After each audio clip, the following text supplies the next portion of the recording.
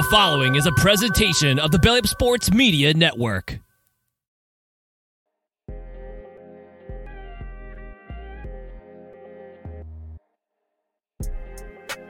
Got some good news, and I think we got some other good news coming. We're going to talk about that and some end-of-season awards and a lot more here on the Sooner or Later Sports Show. I'm your host, Jay. Thank y'all for pulling up here on the YouTube channel and listening wherever podcasts are downloaded and listened to. While you're here, please wipe your feet. Like, subscribe, rate, review, give us 5 stars. You think we deserve it? Go ahead and give us 5 anyway and gift it. So we're going to bring in the cavalry. We've got, of course, Coop in the house. We also brought Brian Clinton back in. Coach is going to be coming in and talk to us about, we're going to talk about Zach Alley. We're going to talk about some portal wins and stuff, as well as some updates around a couple of visitors we have. I've seen some stuff. We're going to talk about that too. Then we'll wrap things up in the season awards. We'll give you your O MVP, D MVP. We'll go down into, we'll talk about special teams, transfer, all that jazz. We're going to wrap up the season as now it's officially over since the national championship is tomorrow. And we'll probably give some national championship conversations too, if we find the time. So, gentlemen, happy Sunday. Brian, let the people know where they can find you.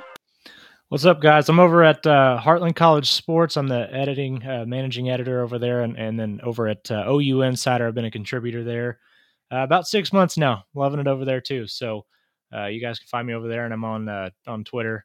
I'm calling it Twitter. I'm not going to call it X. Clinton40 over there. So go check it out if you're looking for OU Insider content. We got all of it over there. So. Yeah, exactly. Cool. Let the people know. Say hi. Tell them how you doing today. Mute. Yep. Got it. He hit him with the dreaded mute button. Somebody had technical difficulties, and it wasn't just me. It was epic. What I said was just epic. But no, I just got to say, what's up, Lloyd, Steven, T, Sooner Legends, a new member. So thank you so much for that, guys. Appreciate that. This is the time of the year to where the content is you can maximize what needs to really be minimized, or you could just report stuff as it happens. We go with the latter, but we're running on the waning hours of the transfer portal, and I'm very, very, very happy to probably get close to the end. Neo, I love you. Good evening, all y'all, and I'm gonna keep it a buck. This is why I like the transfer portal, because it gives me stuff to talk about.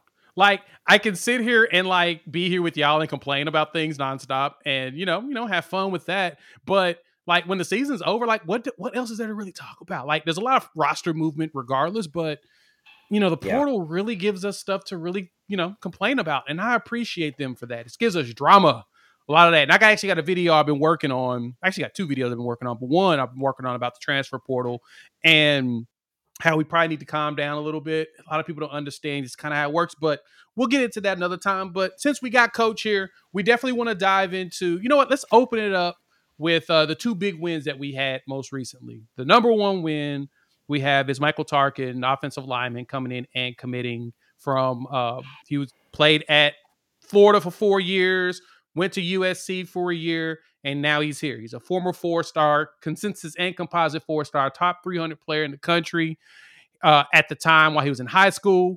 Oklahoma was in his top 3 when he was a recruit.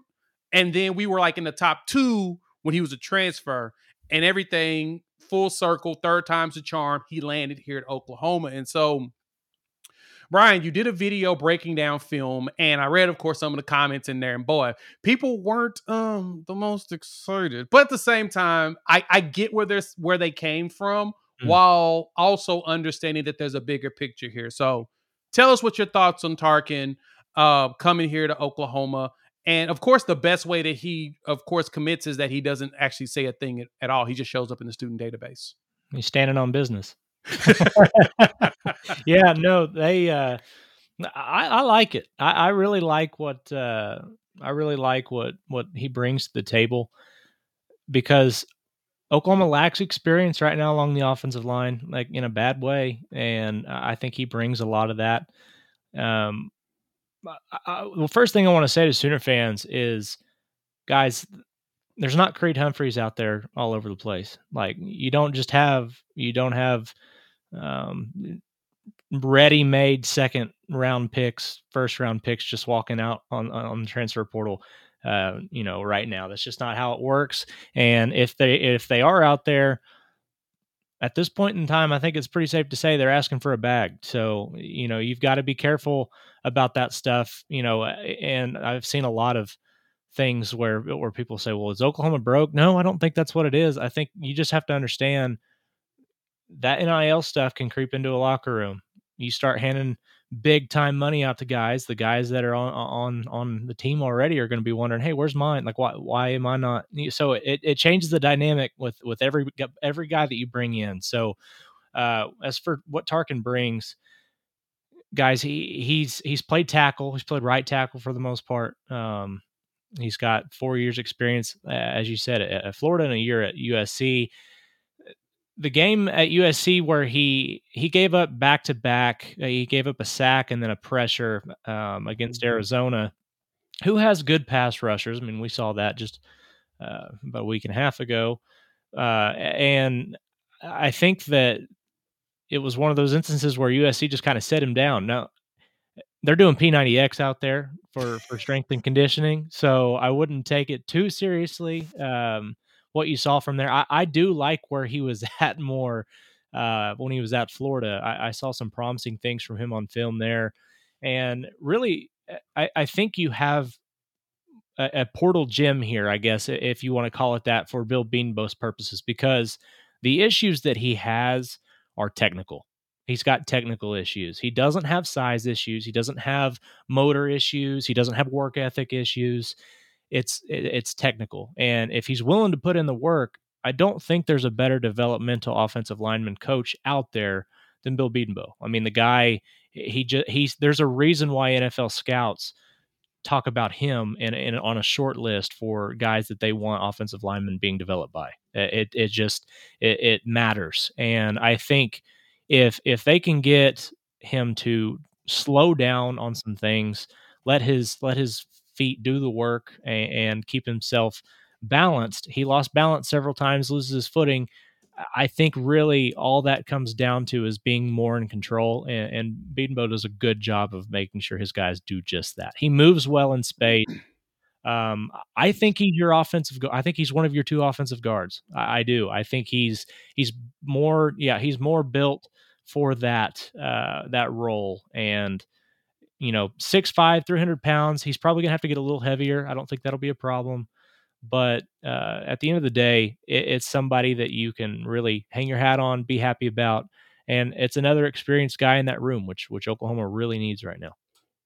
And that was my thought when I looked at him. Like, we talked about this in the green room, kind of want to bring it up to the front table. When I looked at my comparison to him, I'm going to be honest, the guy that he makes me think about is McKay Mettauer coming here from Cal, right? It feels like he can be a guy like that. You bring him in, he brings solid experience in. You only got him for a year, so you're really only using him as a Band-Aid anyway, so that you can really develop the other guys that need to go ahead and step up and take that role. Good thing is you got a Fabici, a Waywu coming in, which he's young, freshman All-American. He's someone that can step in and play today. You got a slew of freshman linemen that honestly you may see one or two of them get some reps. You also have other guys on the roster from the last couple of recruiting classes that are really itching to get on the field too. The bigger thing is you just need additional experience, because we talked about this. I've talked about this literally every show, and I know y'all may be tired of hearing it, but those that haven't heard me say this, we had over 4,000 snaps from players that were freshmen, redshirt freshmen, and sophomore. So you got all those young players coming in, well, all those young players playing.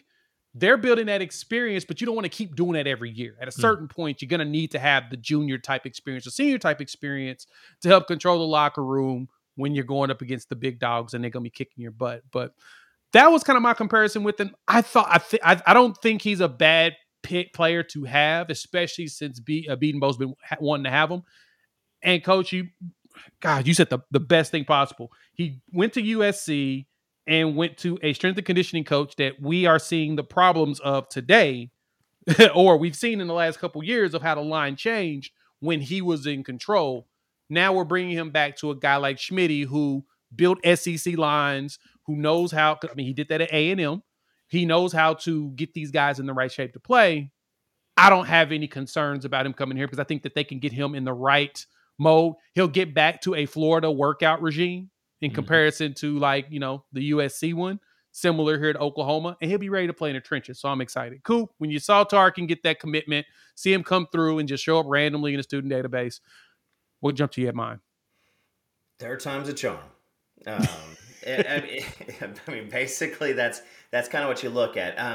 Right now when it comes to offensive line, you gotta trust in Coach Bedenbaugh, because when he has time to work on these players, and the McKay Mettauer comparison is terrific, because last year we were talking about. And I mean, you can go to Gabe, who's pretty decent at the offensive line breakdown, but everybody was talking about just get out of here. Like, just, it wasn't great. It wasn't good. And then this year it's, at one point he's hurt and we're like, we need McKay Mettauer back on the line. And Bill Bedenbaugh is going to look for people that he can count on, people who are going to not make the mental mistakes. Again, I mean, if you clutch on to somebody and fall down because you got beat with bad feet, I mean, that's something you can handle. Now, granted, you're still going to get your butt torn up when you have a lapse physically, mentally, spiritually, alphabetically, from this fan base. So it's all the same. But with Fabici coming in, Simmons, what you're hearing about Eugene Brooks, the bruv from across the pond, Daniel, Akinkumi, he is the one. We're trying to get him on, trying to line it up now that he's here stateside. It'll be maybe a little bit easier. So Daniel, we want you, buddy. But one of the big things that I just want to do is just say, like, you got to trust in the Bedenbaugh. I mean, because he went out to get bodies. I expect probably some more good news coming the line, but what you need is bodies and everybody prep it. You need competitive depth on your offensive line, because we saw Dylan Gabriel get better when Jackson Arnold was behind him.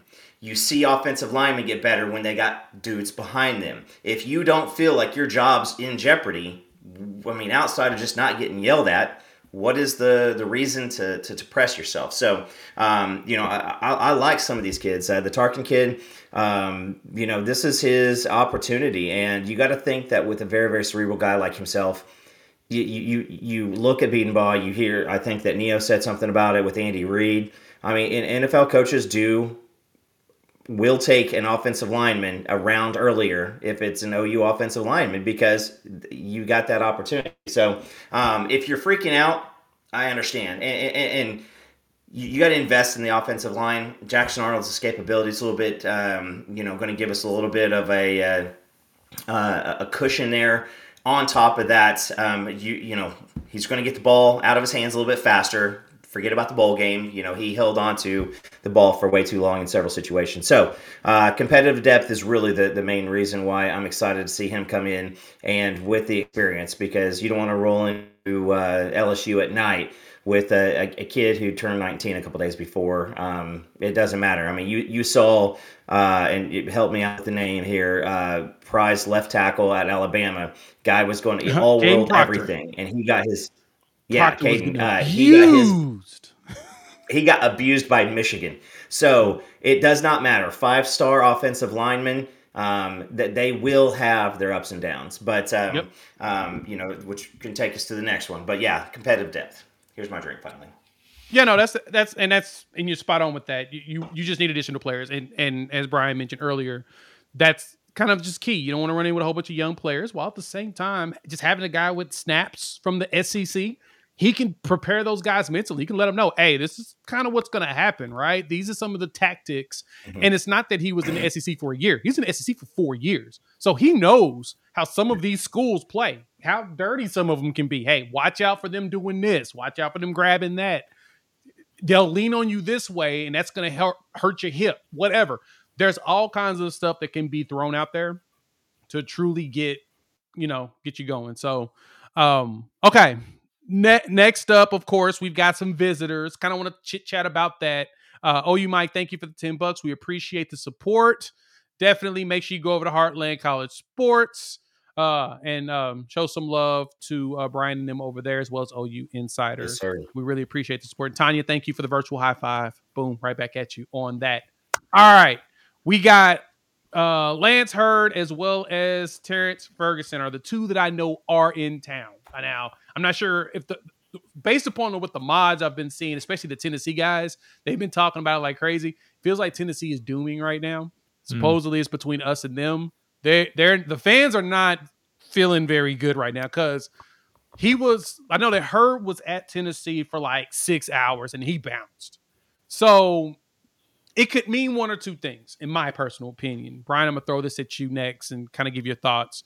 Is one, this is a bag situation. He went to Tennessee, see what the bag is. The bag didn't sound right for him, so he bounced out and was like, all right, I'm good. I'm going to go ahead and keep my flight and roll. Or two, he's looking for an opportunity to start immediately. And Tennessee needs someone. They actually need a starting left tackle right now. They're kind of struggling with that.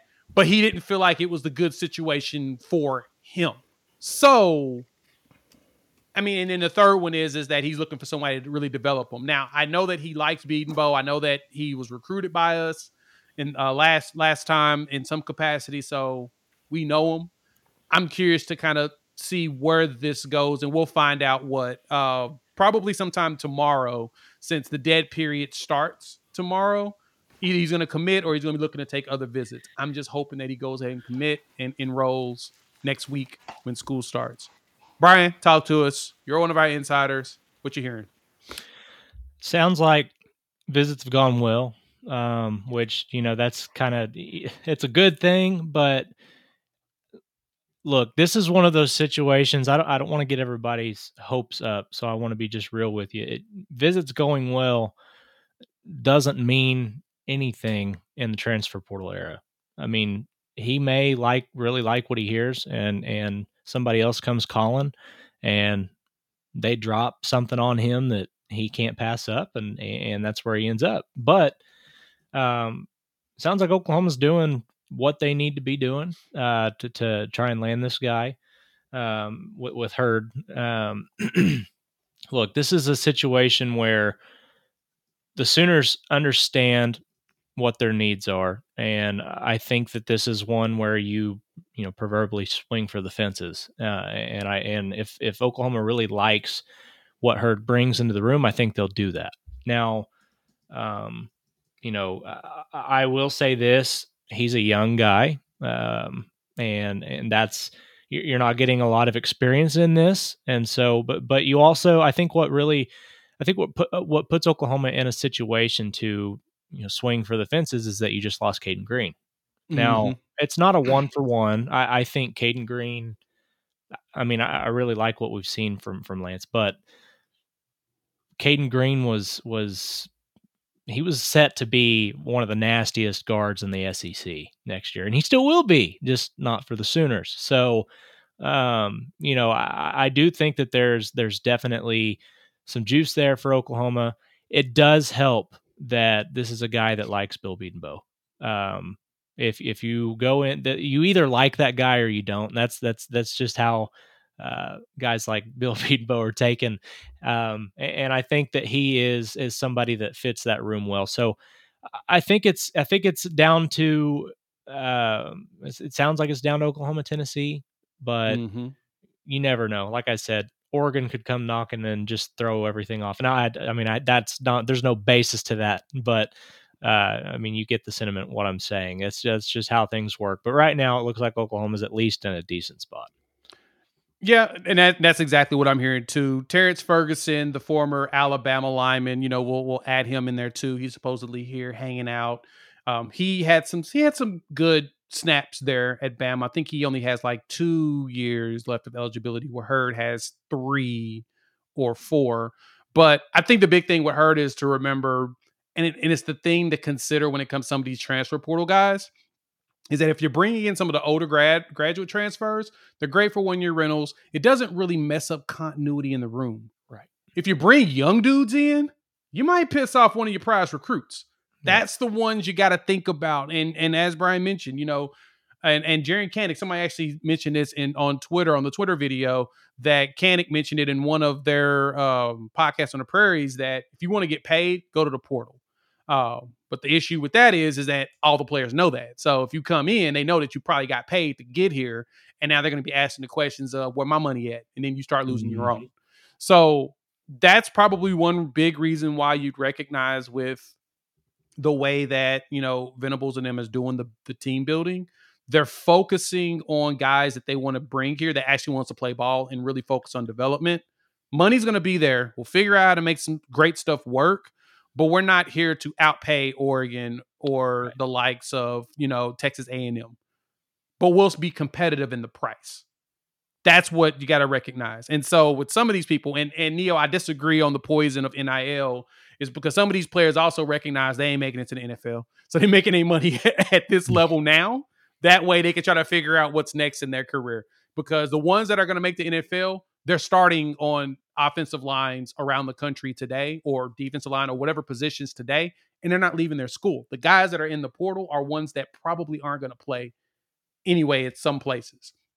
Now, one thing I'm going to add, and Coop, I'm going to pass to you, is when it comes to the portal and players like a Terrence Ferguson and a Lance Hurd, yes, I am basically telling you that the transfer portal is retail prices besides wholesale prices. Wholesale, you go to Sam's, you go to Costco or whatever, and the prices, if you get it in bulk, or a lot of times you can get it much cheaper in wholesale because you're getting it is either in bulk or you're getting a special price because they've got a bunch of them and they're giving it to you. That's your high school. Your high school players are more your wholesale pricing. Retail pricing is after it's been sold off. Somebody else has tried it. And they're like, all right, I'm going to go ahead and see if I can make more money. And that's when you get those retail prices from these. Now, every once in a while, you find a clearance player. For example, Tyler Guyton is probably one of the best clearance players we've ever found because he's one of the greatest projects I think I've ever seen at Oklahoma. I can't think of anybody better. Dude was a defensive tackle, played H-back at TCU. And when I saw him as a freak, I'm like, I wonder what Bedenbaugh can do with him. Brought this dude here, and dude's a consensus first-round draft pick, guaranteed. Everybody said he's going in the first round. Think about it that way. Don't think about it the other ways you've heard. Think about it that way. We're finding some players on the retail side, trying to get that nice little deal we can get. Maybe a clearance player here or one on sale. Someone that we can peek up and say, probably one of the best picks you've seen in a while. Guytons don't come, they don't grow on trees. They're very hard to find, especially guys that want to work hard to do it. But luckily, we're going after guys that already have the size. We can teach them the technique. Coop, what are you hearing or thoughts on Hurd and Ferguson coming in? What do you feel like they could even fit if we were able to close the deal? So with Hurd, I'll start with him. Pardon the Terrence Ferguson mental block that we got. If you're a Thunder fan, we had a Terrence Ferguson on, and it wasn't very good. So, but this Terrence Ferguson, another body. But Lance Hurd, he's still in town, and so he didn't blow in and blow out. Last thing I heard is he is sticking around for the night, and there should be some decent indications. Now, transfer portal, insider information, guys looking to be the one that was right. I don't give a damn. Let's just get some bodies and let's get some dudes who want to go pancake some folks. That's what we want. And again, when I'm going back to, I stand very, very strongly on what I said when the Peyton Bowen situation happened, the first okie doke where he pulls out Oregon. And I say, if that's what that person is about, we don't want him in the locker room. If it's 100% money first, we don't want him in the locker room. That doesn't mesh with we need high character guys who are leaders and they're high school leaders at the previous team that they were on. Those are the guys that Brent Venables is going after. When you're building the culture that we're trying to build, that is who that is, because you can. And you've seen it with, and I'll point out LSU. LSU just rises from the ashes every 8 to 10 years, and then turns into a cluster for the rest of the time. And I don't want this program to look like that. I don't want this program to be picking between Ed Orgeron and Brian Kelly. Those are things that I don't want. And so I think that part of Hurd coming in and the coaching staff is interviewing him just as much as he's interviewing them. And that is because, do you fit in what we're trying to do here? We will help you get your money.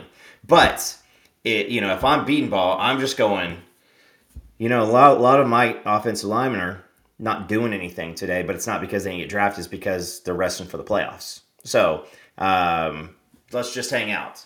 And but you've got an absolute, opportunity to bring in a young guy who could potentially turn into something. And I agree with what you said about Guyton, Jay, is he didn't play first year. And it was all like, hey, this guy could turn into absolutely something. Well, I promise you, for every one of those guys that could turn into absolute something, there's somebody who doesn't turn into anything.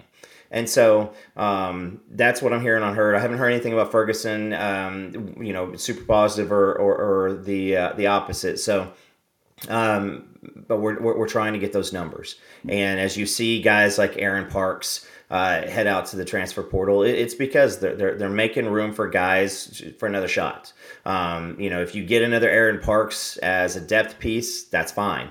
But we do need difference makers, and we do need people who are going to really, really, really press right now.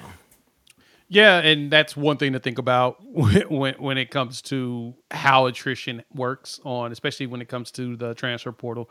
A lot of these cases, man, I feel bad for players because a lot of the fans think that they don't want to compete. They call them names, talk bad about them or whatnot. And it's like, no, it's not that they didn't want to compete. It's probably coach told them, you probably ain't gonna play here, right? We got some dudes coming in, and I got one that I'm a lot higher on, so maybe a good idea for you to go, explore the options. Unless you're cool with being a backup, explore the options, because you may fall another spot in the portal in the depth chart. Because I got another guy coming in. So enough on that. We'll see what happened with Hurd and Ferguson. We'll probably hear something, like I said, in the next 24 hours. If you don't hear anything next 24 hours, then obviously that means that he's going to continue to shop around. We'll just cross our fingers and toes that we're able to land. If we can land both, of course, I'm going to lose my mind. But if we can at least land one of them, I'd be satisfied. So, all right. Now we got to go into this. Rumor has it, we got our new defensive coordinator. So, before I do that, please, thank y'all for pulling up. Please hit that like button. If you're new to the channel, subscribe. If you're listening on the audio version, rate, review. Give us 5 stars and all of that jazz. Go check out Heartland College Sports. Check out what Brian's doing over there. Also, check him out on OU Insider. He does a lot of film breakdown, which is awesome. I always check it out. It makes me a lot smarter when I have these conversations. So, we got potentially new defensive coordinator. Ted Roof's gone. And it's fascinating to me about how this went down, because I had an idea that this was possibly going to happen, right? It felt like BV needed him to kind of get the transition going into the SEC. And then from there, it's Ted, you want to stick around? We would love to have you as an analyst. Getting old, and we need somebody to really get out there and recruit. And it's nothing against you, but you've got so much knowledge. We would love to have you around for that. Well, it sounds like Roof's like, nah, I got to stick some coaching in me. I still got one more in me. He's definitely the Vince Carter meme right now because he's got one more in him. And he decided he wanted to be an analyst, and so he bounced out. And now the rumors are, and we're waiting for an official announcement, which I anticipate to happen on Monday, since it's been just blowing up like this, is that Zach Alley, the defensive coordinator at Jacksonville State, will be our new DC/linebacker coach. I know a lot of y'all was in my comments and my mentions and stuff talking a little record. And this is the reason why I needed Brian on here, because I know that as coach can break it down a lot better, and we're going to piggyback off of his lead on this, why this makes sense, why this is a really good hire. Coach Clinton, the field is yours. Talk to us about Zach Alley. I know you've done film breakdown. You've looked at him overall. Talk to us. So I think it's really important to understand that Ted Roof, the one thing that you heard out of Coach Venable's mouth about Ted Roof several times, teacher. He's a great teacher. He's an excellent instructor. He's a great teacher. That is exactly why he was brought in. He was able to take guys that have had years of another system that they've been dealing with and teach them the foundations and the structure of what Brent Venables needed them to understand for them to move forward. Now, I think that Ted Roof is I do think that he brings value to this coaching staff, but I think what you're getting in Zach Alley is, for lack of a better term, he's Brent Venables at 30 years old. He is. Like, it's uncanny. If you have seen, I shared something from the ref earlier this week. The guy's mannerisms, the way he goes about things, the way he coaches, the way he carries himself, the way he talks. I mean, hell, his voice even kind of sounds like Brent Venables a little bit. There's a lot of Brent Venables in this guy, and I don't think that's not a coincidence. This is a guy that spent 7 years under BV as a grad assistant, and his defenses. I've got stats written down right here. His defense at Jacksonville State. This was their first year in the FBS, mind you. This was Jacksonville State's first year in the FBS. They jumped into Conference USA. They were 9-4. They won their very first bowl trip, New Orleans Bowl. They led Conference USA in total defense. They were 42nd nationally, 352 yards a game. Scoring defense, they led Conference USA, 21.2 points per game. Rush defense, they were 14th nationally and led Conference USA, 111.5 yards per game. Sacks, they had 39. That was 14th nationally. Turnovers gained, 25. That was tied for 8th nationally. Third down defense, they allowed conversions on 32.5%. That was tied for 20th. This guy runs his defenses like Brent Venables does. It's very similar because it's the same defense, guys. He coached for several years under BV. And something I need to address just right off the cuff. No, he didn't coach at Alabama last year. No, he didn't come from Ohio State. This isn't, but you have to understand, coaching trees don't work that way. That's not how this works. He spent all those years under nobody here is gonna argue with me that Brent Venables is one of, if not the best defensive mind, most consistent defensive mind that college football has seen over the last 20 years. I mean, that's a given. This guy spent almost half of that time working under BV and learning how to coach. He didn't have, 5 years under somebody else and then come in and try and pick up a whole new system. He learned how to be a coach under Brent Venables. This is the right hire. This is the best. And I think, there were some rumors or reports that maybe Ted Roof was going to stick around a little longer than anticipated. The contract was set to be up, and it all came out. It all happened so fast. I think knowing that a guy like Zach Alley was available, and this is somebody that BV could go and get now and carry this transition into the SEC, I think it was perfect timing for Oklahoma, and I think that's why it happened. The guy, he exudes confidence. He is somebody that is very sure of who he is as a coach. And for a guy to be 29, 30 years old and do that and to become the coordinator at Oklahoma, who was the last defensive coordinator at Oklahoma that was 29 when he took the job? Oh, that's right. It was Brent Venables whenever Bob Stoops brought him in. So, I mean, guys, this is great. This is a great move for the Sooners. I'm ecstatic about it. And something that needs to be said, or something that's really great about this, probably the best thing, with how he thinks, with how he analyzes the game being so similar to Brent Venables, this is going to open up. He's an extension of the head coach. This is going to open up Brent to focus on other things during game planning, during game time situations that maybe he felt he needed to be more hands-on with the previous regime. So I think having somebody that is that similar minded, that has really molded himself after Brent, it's really going to pay off whenever it comes time for Brent Venables to do more things as a head coach. I think this is great. I think this is great for the Sooners.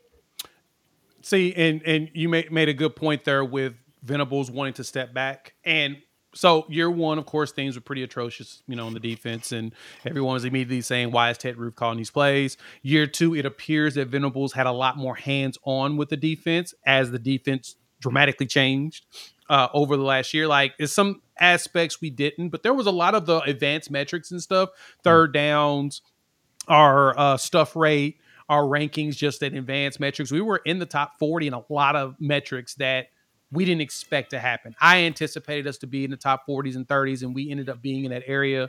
Stutzman getting hurt really showed how young our linebackers were. That's honestly, I think that's why we, outside of the offense itself and what was going on in the Kansas and Oklahoma State games, I think not having Stutzman is the reason why we lost those games, right? Having your general at the linebacker position, who is the quarterback on defense, that makes a big difference. And so, yeah, this guy now gives Venables that ability. I remember reading an article not too long ago after the rumors are going around he's going to be hired, is that Venables still plans on having some hands-on with it, but it would make sense. He's 29 years old, right? He's going to have them in there. He's going to install them. They're going to work together. He's probably going to oversee, but only, jump in when needed.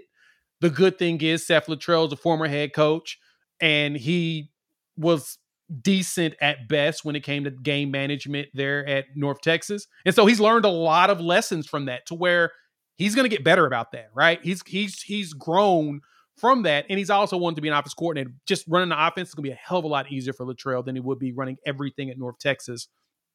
He can let Venables run that. And so I say within the next year or two, it'll be all Allie, just Venables. And I point that out for this one reason. Go look at some of the other good defensive coordinators out there, the ones that have done some special stuff over the last few years. You can look back and see when they started their jobs. Kirby Smart was in his late 20s, early 30s when he got the defensive coordinator position at Alabama. He was understudying with Nick Saban. He was with Saban for 9 years before he went to his alma mater. He could have probably left a little bit earlier. They probably would have gotten rid of Mark Richt, for him a little bit earlier, but he took his time. And when the opportunity came, he took the job, and boom, 2 national championships, right? Dan Lanning, when he took the job there at Georgia, he came from Memphis, right? He was a grad assistant at Alabama, and that's when Kirby Smart learned about him. But for the most part, Kirby Smart had his hand heavily in that defense, but Lanning was still growing, and then Lanning started doing some special stuff. And heck, now you see what he's doing at Oregon. Point is, a lot of these guys do come from smaller ranks. Another young 29-year-old young Thundercat that we brought in, this may be a sore spot for some of y'all. We brought in Lincoln Riley. He was late 20s. Looked freaking fantastic as a offensive coordinator. I do say so myself. Then of course, he became head coach. He's bounced, beard, mustache, bull. Anyway, my point is, don't look at him just because he's young and have too many questions and say, does Venables know what he's doing? He does. He has a plan, and the good thing is the transition for him is getting out of having to oversee everything and focus on the game itself. Coop, Zach Alley, I know you looked into him. You're pretty meticulous like me. Talk to me. What's your feeling on that? Well, I can't remember which one of you two said I think it was BC. He doesn't come from Alabama, and he doesn't come from Ohio State. Well, Mike Stoops was on the staff at Alabama, and Alex Grinch came from Ohio State. So who gives a damn where the dude came from? Because if he's came in from somewhere else, that means they ain't wanting him anymore. So let's go with this. He goes to ULM. Stats get better. Hold on. Nope, just checking on it. So you want a defensive coordinator stats to get better once he arrives. Okay, just making sure. So did his stats get better? Did he take Jacksonville State from, looking like us, and then now they looking good? They're looking good. So it's this, right? It's this. Multiple hats. Brent Venables rocking multiple hats. He's doing all these different things. If only he had somebody who coaches defense exactly like he does, isn't 65 and applying for AARP and can get out and recruit? Wait a second. What about that cat that was learning underneath me for a little while? Yeah. So this is a guy who Brent Venables sees as a great option. Going after, you guys like that, right? You guys like that? Good. That was good. So you go after somebody who's young because Ted Roof wasn't winning a ton on the recruiting front. Now, I'm not saying Ted Roof was, dead weight because I mean, I know that there's a specific 25 linebacker who wasn't exactly excited that Roof is bouncing. So I can say that he was doing a decent job, but let's just be honest. When you've got younger people who have this proven track record of success, they can go in there and they can sit. Zach can come in there. It's Z-A-C, Zach. So make sure that when you're slandering the dude who hasn't done anything yet, you spell his name correctly. Yeah. So it's funny. It's like just us as fans, right? Because we can get wrapped up around somebody who hasn't done anything yet if we feel good about that thing, and you'd be like, to the Heisman, to the national championship, we're going to Mars. And then also same thing is you got another guy who nobody knows anything about, and they're like, this guy's going to be crap, because you want a big splash. Everybody wanted Jim Leonhard. Jim Leonhard ain't coming here. It's a completely different style. Brent Venables still wants his defense, right? So fair. You look like you're about to say something, Brian. Yeah, well, I think something that people get lost on, that's two big time thought processes, two big time philosophies bouncing off of each other. People don't understand you need somebody that is similarly aligned with you cerebrally. You need somebody that knows the ins and outs of what you're doing. When somebody says Jim Leonhard, throw in whoever that coordinator is that you want. Zach Arnett was another one. I think Zach Arnett's a little closer to what BV would, but still, those things don't work. You need your coaching staff needs to be cohesive. Just because the guy's name is big doesn't make him the right hire. That's not how this works. So I just wanted to add that. No, quick, sorry. I'll go ahead. Yeah, go for it, Joe. I was going to say, just to piggyback on that real quick, to recognize that a lot of your big name coaches ain't leaving for other coordinating positions right when they have the opportunity of getting a head coaching job. Right. Like that's the hard part about trying to find perfect example. Lebby, there was legitimate conversations for Lebby with Georgia and Alabama. They tried to pull him. But the biggest problem for Lebby leaving is that he leaves the CEO position here at offensive coordinator. Because literally he ran the offense. That's why everybody complains about him. They ain't going to just leave for a quote unquote lateral move because unless the money's going to go up significantly. You saw the Missouri coach bounce back to LSU. He has history with Brian Kelly. So, he's going to do that, even though he's got fired by Brian Kelly before, but I digress. He went for the bigger bump in money and probably more control over that side of the ball because Kelly's, I think, more of an offensive guy anyway. That's sure, but for the most part, unless you're really giving up something, those dudes don't want... They're going to go for head coaching jobs. Fran Brown didn't even take a coordinator position nowhere. He went straight to Syracuse and took a head coaching job. Keep that in mind, too, when it comes to certain people. So, young and upcoming makes the most sense. Coop, back to you. And I'll wrap it with this. What happened the last time that we had two people with not exactly aligned defensive mentalities on our team? We kept a brother and we bounced our future head coach. Guys, I am saying this right now. This is a great hire. This is an absolute, and Skalski is still on staff, unless something else has happened that I don't know about. But he has been, Brent Venables has brought in. Now he's got year 3. You've got returning senior leadership. That's going to make, because I think this hire looks a little different if Woody, Billy, and Danny aren't coming back. Yeah. And DeJoun Terry and everything. Because that could have played a huge part in this, in the fact that, he doesn't have to go to Danny and be like, all right, I know I got to start with you, Danny. You're the leader of the defense, but this is what I'm thinking. And Danny would be like, damn, I've just been 2.5 years trying to get into that level of thinking, and now you're thinking this? Like, so he can just walk up and say, hey, listen, this is what I'm thinking. They can chop it up. And since the dude's 30, I mean, what hell, he's only 8 or 9 years older than most of these guys. And so he can relate with them too. And so this is a great hire. I'll stand on that one, and I'll record my own simple video if it ends up being elsewise. But I'm very, very excited about this. Sooner Cowboy, this is a great point. Stability has been key about what Oklahoma has done over the last 24 years of being here. Stability. And sometimes stability to a fault, right? Someone pointed out in one of the videos that I put out, and they pointed out how Oklahoma had a tendency of sometimes keeping some coaches for too long. And that makes sense. Sometimes you got to get those birds out the nest when they should. Now, this is something I wanted to point out as well when it comes to that stability. That's the reason why I put up Sooner Cowboy's statement is,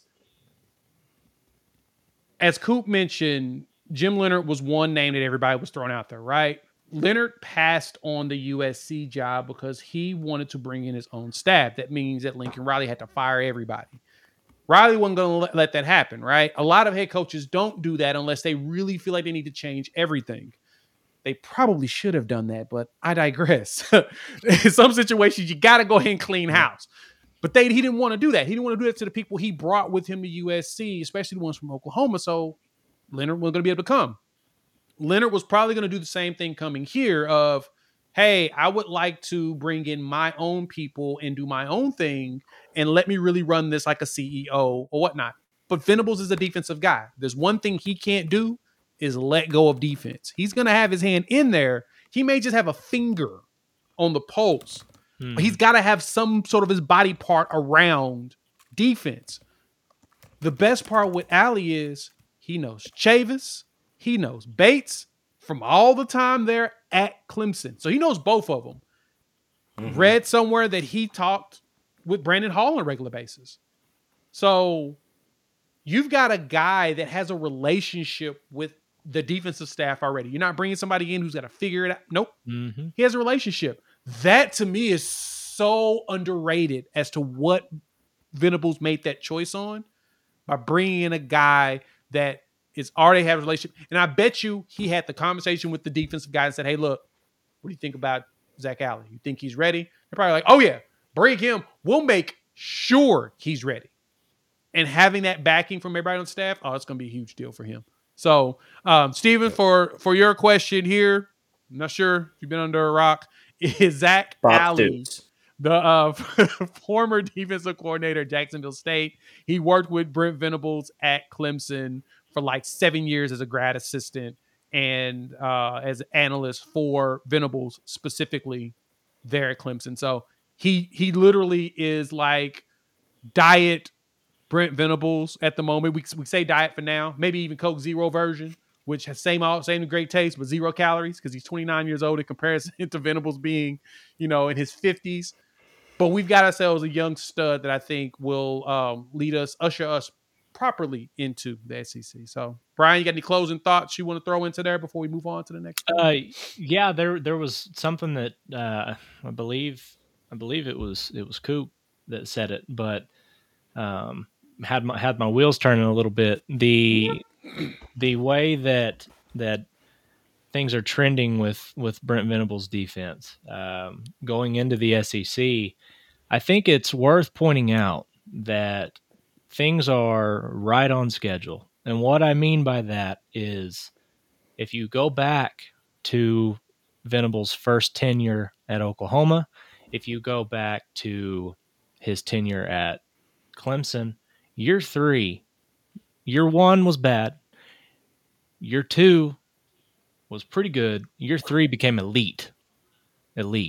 And I think even though Oklahoma is heading into the SEC, it's definitely worth pointing out if there's one thing that the Big 12 does well, it's offense. Offensive coaches in the Big 12, offensive schemes in the Big 12 are tough. They just are. So I think that given the situation and the uniqueness, there's probably still going to be some worry about that. But the reason why those teams become good.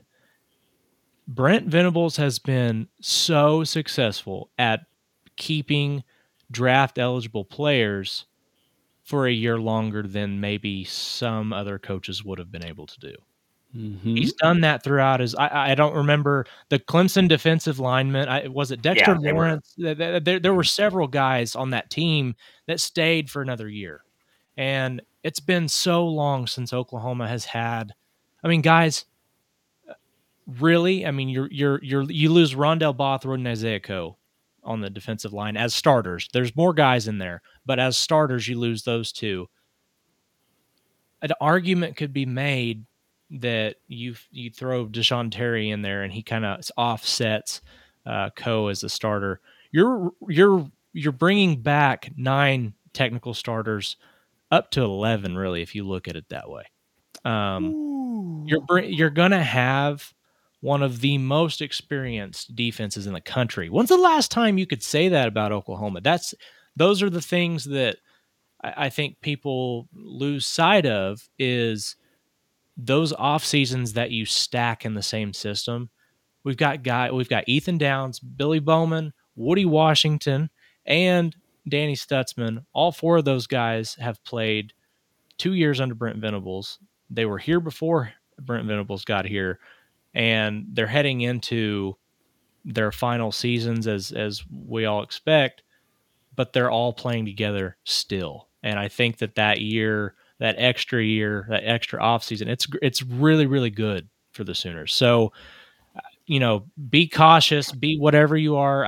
Oklahoma fans, I think, have been hurt more than anybody over the years in college football, just with how close they've been to greatness. But I do think you can at least look at the trajectory of where Oklahoma is headed. And I think the defense has a really good chance of being one of the best in the SEC. And I don't say that lightly. I mean, experience is everything. They've got the dudes, and they've got Brent Venables, and Brent Venables at 30 years old now. So, yeah. No, and that leads perfectly into one thought that I had about this team. Like, if there's a concern about Oklahoma, I'm going to be 100% honest, transparent as a fan, as someone that pays attention, tries to analyze things and try to pretend to be smart. I'm going to give you guys one thing. 2027 is the year that I'm nervous about Oklahoma. And I say that because, again, 4,000 snaps by freshman, redshirt freshman, and sophomore this past season. Number 1 among ranked teams in college football. That's a lot of young players playing. Those guys will get about 3 years together. And as Brian mentioned, BC said it perfectly. Brent Venables is infamous for getting guys to come back on the defensive side a year longer than they probably should. Kind of like Florida State did. I mean, Florida State was there, they were able to go 13-0. Unfortunately for them, if Jared Verse got hurt instead of, Jordan Travis, they probably make the playoffs. But they got Jared Verse, who was a top 10 pick that year, to come back one more year. And Venables is known for doing that same thing. We're probably going to have a lot of upperclassmen stick around, plus this 24 class, which I think is our best defensive line class we've had since the McCoy era. And you're going to have all of them all the way through 2026. By 2026, most of them dudes are going to be chunking the deuces, right? Because you're going to have a lot of dudes going to be eligible to get drafted, and they're going to probably go early. They may go early because they'll be that good potentially. So down the line over these next 3 years, 24 is going to be fun. 25 is going to be wow. 26 is going to be okay. I think 25 will probably be our best defensive team under Venables. Period. I think it'll be hands down the best one. You'll still have the young dudes playing, and you'll still have like the last years of those linebackers that really stand out. We'll just have to see what the classes look like that they're stacking up and what portal guys they can bring in to add to the mix. But I really think that going into 25 is going to be done. So next season, because we're bringing in technically 9 out of the 11 starters on the defensive side of the ball, even more helps what Allie's trying to do with him hiring Allie and what Venables is trying to do with bringing in a young DC. He doesn't have to really teach too many guys too much. The linebackers have been in this system for 2 years, and they're now starting. They're going to grow. Kanik should have that big Stutzman jump this year. This is the year where he'll recognize they're baiting me. Stop being fast to mistakes, right? Going full sprint to it. We're going to get better because of that. So, all right.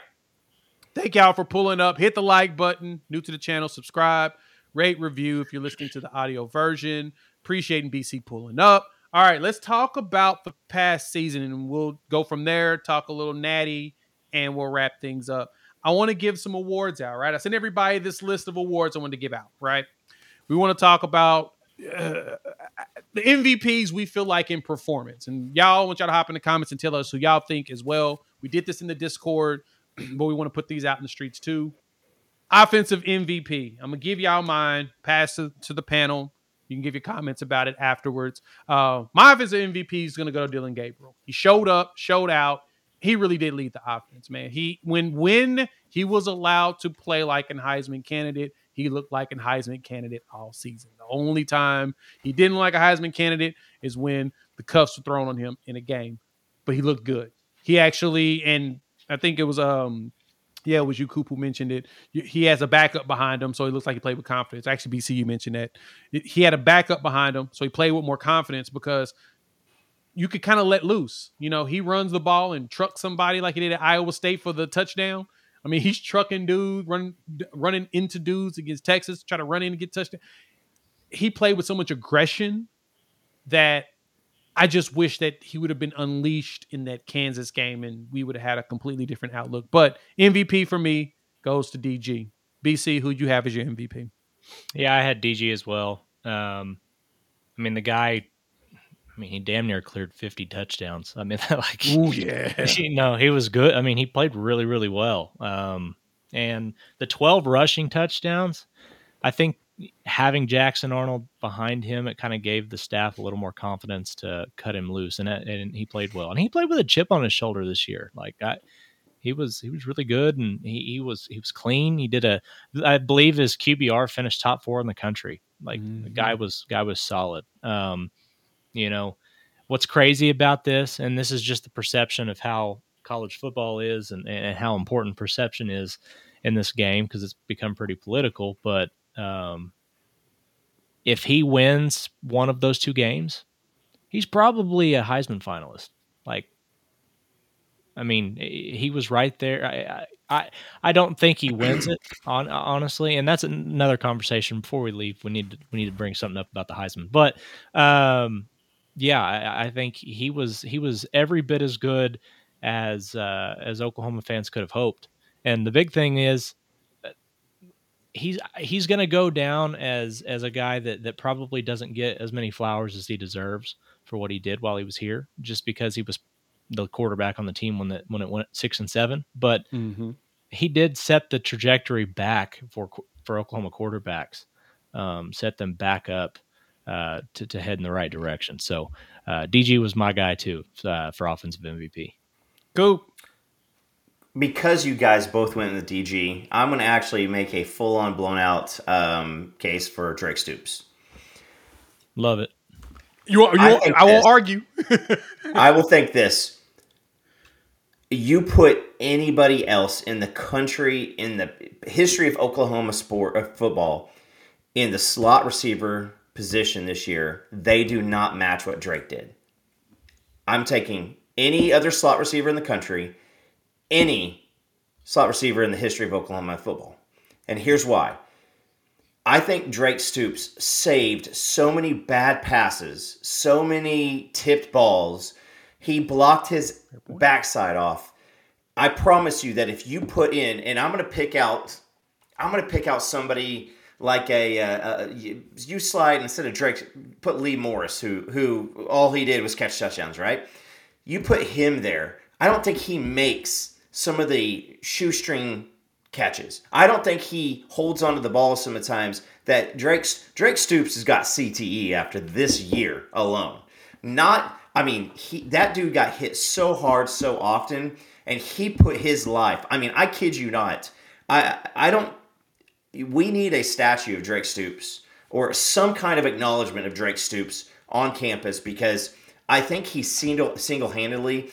Let's give him the 1,000 yards, and was it 12 touchdowns? It was up there. 10.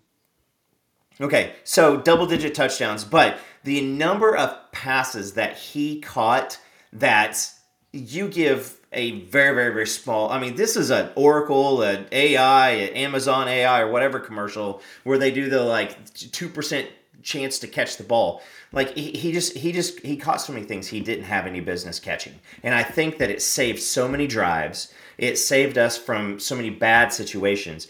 I think without him, we probably lose at least one more game without Drake Stoops this year. Yeah, you made a good point about that. I mean, he led the Big 12. He was second in receptions. He was leading in touchdowns up until the bowl game. He finished the season second in touchdowns at 10, and he finished number 5 in yards in conference. Like, there's a good argument for him on offense MVP. So I wouldn't fight you on that one. All right, defensive MVP. I'm gonna go ahead.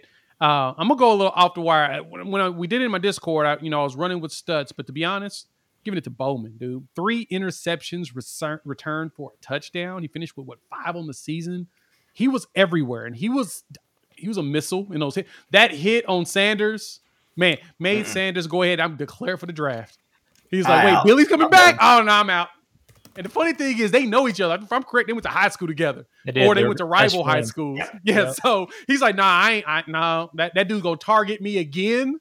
I'm good. I'm out. So Billy Bowman forced a Texas tight end to hit the draft. I got to give it to him as my defensive MVP. Coop, I'll pass it to you this time, and then BC, I'll let you finish. All right, I'm gonna homage to Gabe Eichert here.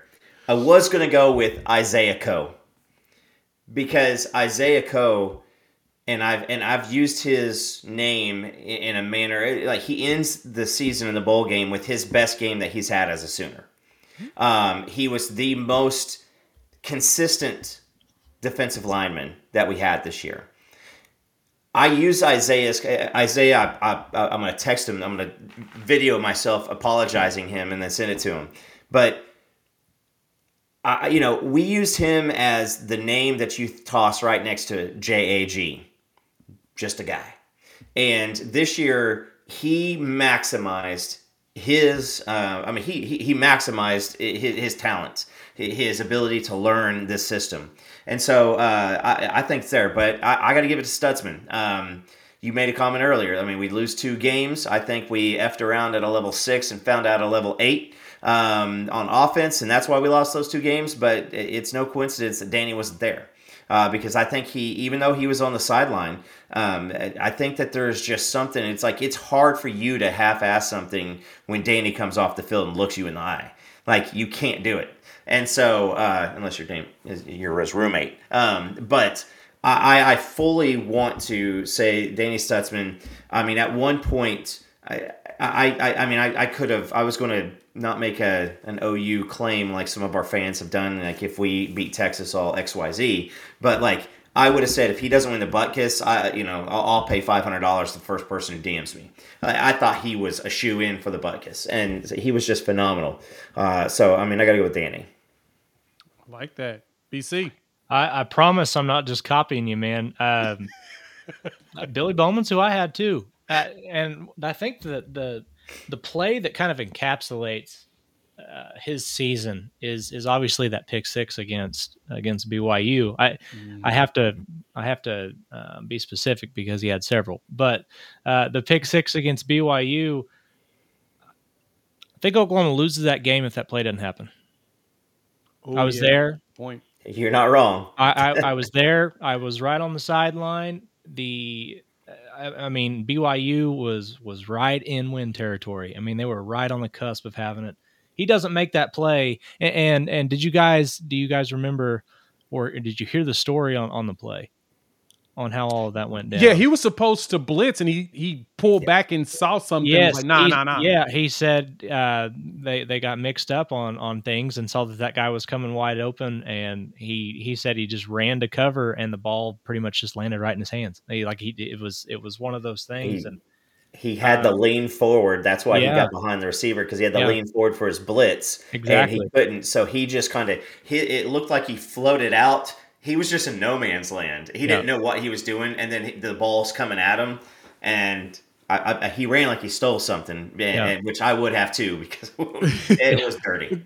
the quarterback for BYU, it feels like he thought that Bowman was going to blitz too. Yes. It looks like he read the play. 'Cause he He's went like, right I know there. this defense was going to come. And Yep. as soon as he let it go, I was like, No. no. Rewind. Yeah, exactly.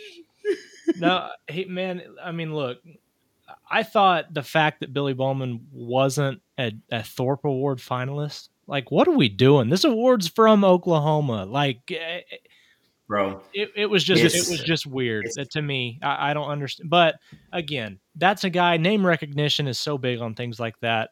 He's a first teamer next year. I think this is a guy that's going to be. He'll be one of those guys that makes it up on the wall for Oklahoma. Yeah. The leadership, the guys that he's got around him in that room. I mean, that safety room looks like it hasn't in Oklahoma in years. And Bowman's best guy in that room. And here's the thing is I know Danny Stutzman's the guy that's literally grabbing people and lining them up and throwing them where they need to be, but Bowman's just as important when it comes to having all that stuff set up the right way. And I think he really showed out this year and really reached his potential. Guy's special, man. OU getting him back that's so big. That's such a big boost for that team. Huge for what we're trying to do going into next season. All right, special teams MVP. I'm gonna get it to Elzinga. That man was punting his butt off when we need to go ahead and make him punt. I'm just gonna keep it simple. BC, who'd you have? I actually went Peyton Bowen here. Yeah, he had Son of a bitch. Hey, look, guys, when he was healthy before the ankle injury and him dealing with all that stuff, the dude was just a difference maker. Like, I mean, 2 block punts. He's going to be special, guys. If he's not already, he's going to be special. I don't really have to go into it any further than that. That guy, whenever he steps into a role bigger than he's in right now, it's going to be huge. And yeah, Elzinga needs his flowers. That man got a rocket for a leg. I don't know why Josh Plaster was out there. No offense to the guy, but I mean, Elzinga got it. So I'll offend him. Plaster, you lost your Aster, aka your job, and Elzinga never gave it back. Goodness gracious! But no, I put Elzinga, but I was going to do my whole I was going to go with Peyton Bowen, but now didn't the transfer, one of the transfers came in and he's got 4 blocked kicks. In the season, and so now they're going to have a little battle royale and just start blocking kicks every time they get a chance. Yeah, Willard has 4 of them, and so that's a timing thing, especially at his size. And him coming in, he's like 260, like 260 something. That's pretty it's pretty good for at his size to be able to get in there. Peyton Bowen is just so good at just hawking the ball. Defensively, tackling, he's just really good at placing himself in the right spot. And those 2 blocks, good point. That's actually he probably should have won that from me too. I was just thinking just punting and kicking, and I wasn't really thinking because it's been a while since he had been dealing with that ankle injury. We haven't got to see him do it again. Mm-hmm. But yeah, 100%. I agree with that. All right, offensive most improved. Somebody asked this question in here earlier when we were talking about Drake. Mine was Nick Anderson. Nick walked in there as a redshirt freshman, led the nation in yards per catch, and looked good doing it. Like, he was Nick 6 at one point, right? About half of his catches were touchdowns. And if we could have found a way to just keep feeding him like that, he's going to do more. But I think that improvement and the coaching ability of Emmett Jones, man, I think that wide receiver room is going to be just dumb next year. Just dumb. So excited about that. I gave it to Nick 6 on that one. Coop, we'll go to you. Yeah, Nick 6. I mean, he was again coming into this year. You had Jaden Gibson, Nick Anderson. It's show me state time. Like, you just got to show me, because this is ridiculous. So yeah, you got to go with Nick 6 because he came out and, like you said, I mean, at one point it was like 8 touchdowns and like 14 catches or something silly. Mm-hmm. And I think that he's still learning the position. So shout out to Emmett Jones, because he's pretty good at his job. So I was going Nick Anderson too for a bit, but I actually flipped over to Drake Stoops. And we've already talked about him for a bit, so I'll keep this part simple. Stat line: 80 receptions, 914 yards, 7 touchdowns. That is Drake Stoops' combined stats from the 2018, 2019, 2020, 2021, and 2022 seasons. 80 catches, 914 yards, 7 touchdowns. In 23, he had 84 catches, 962 yards, and 10 touchdowns. So he outperformed his entire 5-year career in one season. That's tough. I don't care who you are. That's tough. He balled out. The other guy that I thought about for a bit, and this was kind of a different spin on the most improved, Gavin Sawchuk from week 1 to Gavin Sawchuk bowl game. Ooh. Yeah. Wow.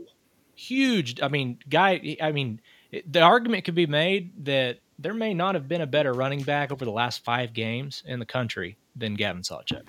That's a fair point. He was over 100 yards every game. He played really well, and there's not really a question who the lead back is. And going into next season, and in the SMU game, we didn't know when nobody had any idea. So he needs his flowers too. But Drake Stoops, he's a stud, man.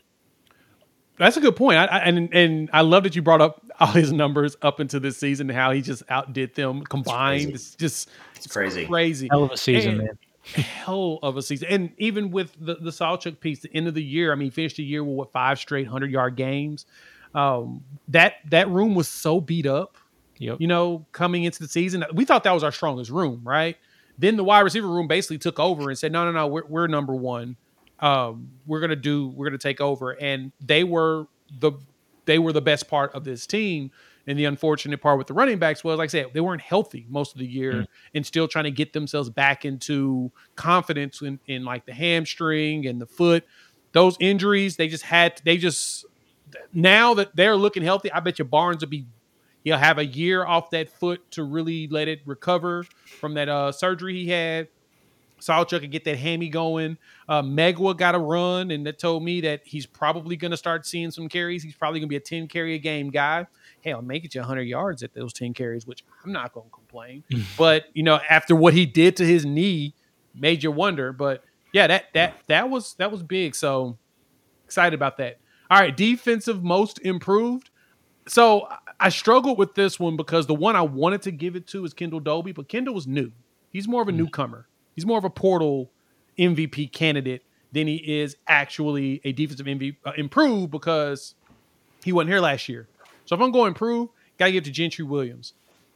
That dude, Dana shut down a side of the field. And the best part about it is Gentry got his interceptions this past season because teams did not want to throw the ball to Woody Washington, right? Like some fans jump in here and be like, oh, Woody's not that good. Obviously he is if teams decide they want to test a young dude and not go after Woody, because they could have went after Woody all season, but they didn't. They decided that they wanted to go after Gentry because they didn't know him. They didn't know what he had to offer and all of that. And then the dude gets out there and gets 3 interceptions. Now, the big thing with him was he was messing his shoulder up, which he probably going to get that cleaned up here in the offseason, which is a good thing. But dealing with that shoulder, he was in and out. But when he was playing, he's your field dude. And that's a hard position to have to be able to cover that much space. That's the big side. He was terrorizing quarterbacks. They were getting nervous. They was getting rid of the ball as quick as possible, not only from our rush, but they were trying to get Gentry off base as much as possible. And the dude finished the season, like I said, with 3 interceptions. And him making Quinn double clutched and he read his eyes, immediately cut across and got that pick against Texas. I was like, yep, that dude's going to be a monster. I already knew it. He went to Booker T in Tulsa. I'm from there. I went to high school there. People there have told me dude's going to be legit. Yeah, he's going to definitely be one. So I'd say most improved defensively was really hard. Got to give it to Gentry. BC, who's your defensive most improved player? So I guess I'm breaking the rules here because this guy was a transfer, but it was it was a very unique situation. Jacob Lacey. That's who I picked. Guys, the fact that he had pulmonary embolisms in his lungs. You don't joke. Think about that. The guy had pulmonary embolisms in his lungs and didn't know if he was going to play football ever again. He didn't just play. Per PFF, he led the defensive line in snaps. He played 385 snaps at defensive tackle. So, look, I can't even begin to explain how incredible that is. He missed fall camp. Like, guy wasn't able to do summer workouts. He was fighting for his life. I mean, this is something you're not, your livelihood's going to be completely changed. The stat line, look, you can't really grade defensive tackles off of a stat line. Individual, especially in a Brent Venables defense, their job is to eat up blocks. That's what they do. I mean, that's why Danny Stutzman has the seasons that he's had. But he had 14 tackles, 3 tackles for loss, a sack, 3 hits, apologize, wrong person. 17 tackles, 2.5 tackles for loss, a sack, a hit, 3 quarterback hurries. He played really, really well. He obviously led the team in snaps there at the position for Todd Bates, which is huge. Another guy that needs his flowers here, and I did think about taking this one, was Jordan Kelly. That's a guy that's going to get lost in the fold as guys that Oklahoma's going to miss that, fans aren't really going to think of. But for him to stick around and do what he did and turn into the player that he did for Oklahoma, it's just incredible. I mean, Todd Bates was able to kind of revive his career, and he played really well here to finish the year. But Jacob Lacey's who I went with. I mean, this is an incredible story. That's a really good story. I actually am so glad that you shared that, because a lot of people didn't know that. I like that. Yeah. Cool. Ethan Downs. Ooh, I thought. Good one. I thought when Ethan Downs was put on the preseason All-American list, I compared it, and I thought it was more ridiculous than Ugwebu being on the previous years. It was essentially like, I hear things about this guy could do, let's put him there.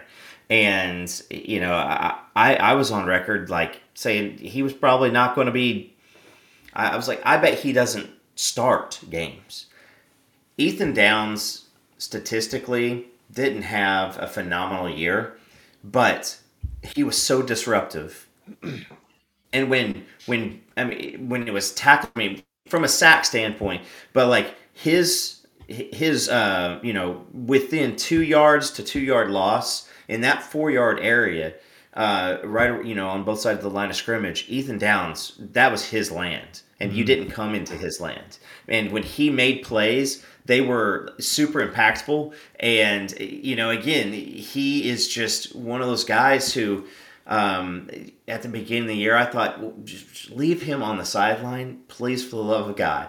And then at the end of the year, I'd see something going on and be like, hey, this is a big play. Why is Ethan Downs not in there? Just because he may not sack the quarterback, but you know what's going to happen? He's going to push him right into somebody else, or he's going to make them get the ball out and somebody else is going to pick the ball off. So, he is just one of those he's just had a disruptive season. And, I'd say the Ethan Downs apology bandwagon starts here.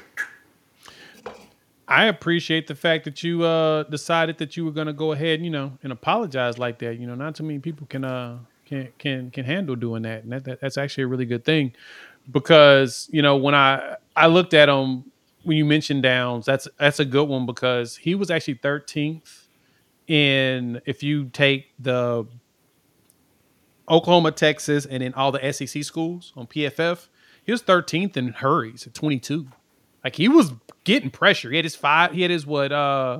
6 sacks, 3 hits, and then 22 hurries.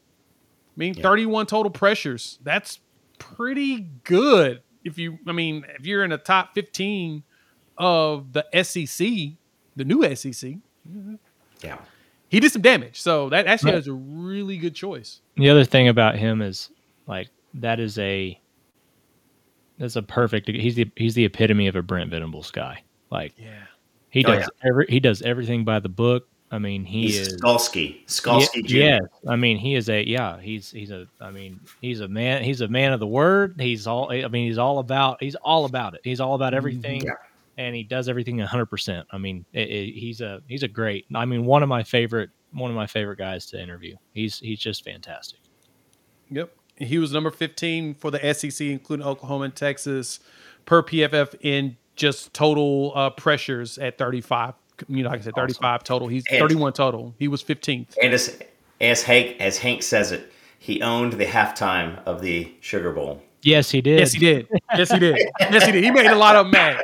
All the messages he was getting. He hurt a lot of folks. Did you guys see the video going around of the lady up in the stand, just going after you? I mean, it was long. Like she was not. He's such a nice person because I would have outed her in a heartbeat, and I would have put that DM out there and be like, "Hey, here you go, guys. Have fun." And then I said it. It's not even. I mean, that wasn't like a 21-year-old, co-ed traveling. That was like a 50-year-old lady's hands, or like an upper 40s, like whoever that was. So that is somebody's mama, maybe on the team, but she was. It was terrific. That well played there, Ethan Hornsdowns. That's going to be his name going forward. All right, portal MVP, and then we'll wrap it up with coaches. Which one of the coaches get your award? Portal. So this is where I struggled. I had two. I had to go co on this one. I don't like going co typically. I only did it because I didn't do an O&D. I just did it as one award. I got to give it to Andrew Anthony and Kendall Dobie. Mm-hmm. And technically, Dobie's not a portal guy either because he's a JUCO guy. So, but I had to lump him in there. I found a way. Kendall Dobie was so good at the cheetah and at the nickel and at the corner. When you needed him, dude was so reliable. So reliable at that. Dobie was when I saw him come in at JUCO, I was like, okay, I think he's going to be special. And he exceeded my expectations. And I had high expectations of him coming in. The only thing that concerned me was his height, 5'10"-ish or whatnot.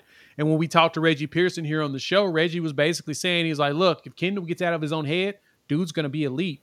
And it looked like he got out of his own head because he was out there being elite. He's going to be dangerous next season. Oh, I'm so excited. They just got him just moving around the field, play him at free safety, throw him at corner, put him at nickel, put him at cheetah, put him at middle linebacker. I don't care. Find ways to get that man on the field. And he's going to be on the field more too because Harrington's coming back. So, yeah, there we go. Yeah, I mean, they're expecting him to come back. Expecting that medical waiver to come through. Yeah, we're gonna look at that. It's just saying. It's gonna be good. Next to him, Andrew Anthony was my offensive guy. If I had to go into, we'll do two positions. Andrew Anthony, unfortunately, tears his ACL against Texas in that game where he was about to go off. We saw a little dip in our offensive production because he really did take up a lot of attention. But when he came in from Michigan, I had a whole bunch of y'all, and I'm saying y'all in these comments because I love y'all, but I'm calling some of y'all out. Y'all in my comments talking about this dude like, well, Michigan didn't even want him. Why do we get him? I'm just like, it's okay. Probably because he wasn't in the depth chart, moving up like we need.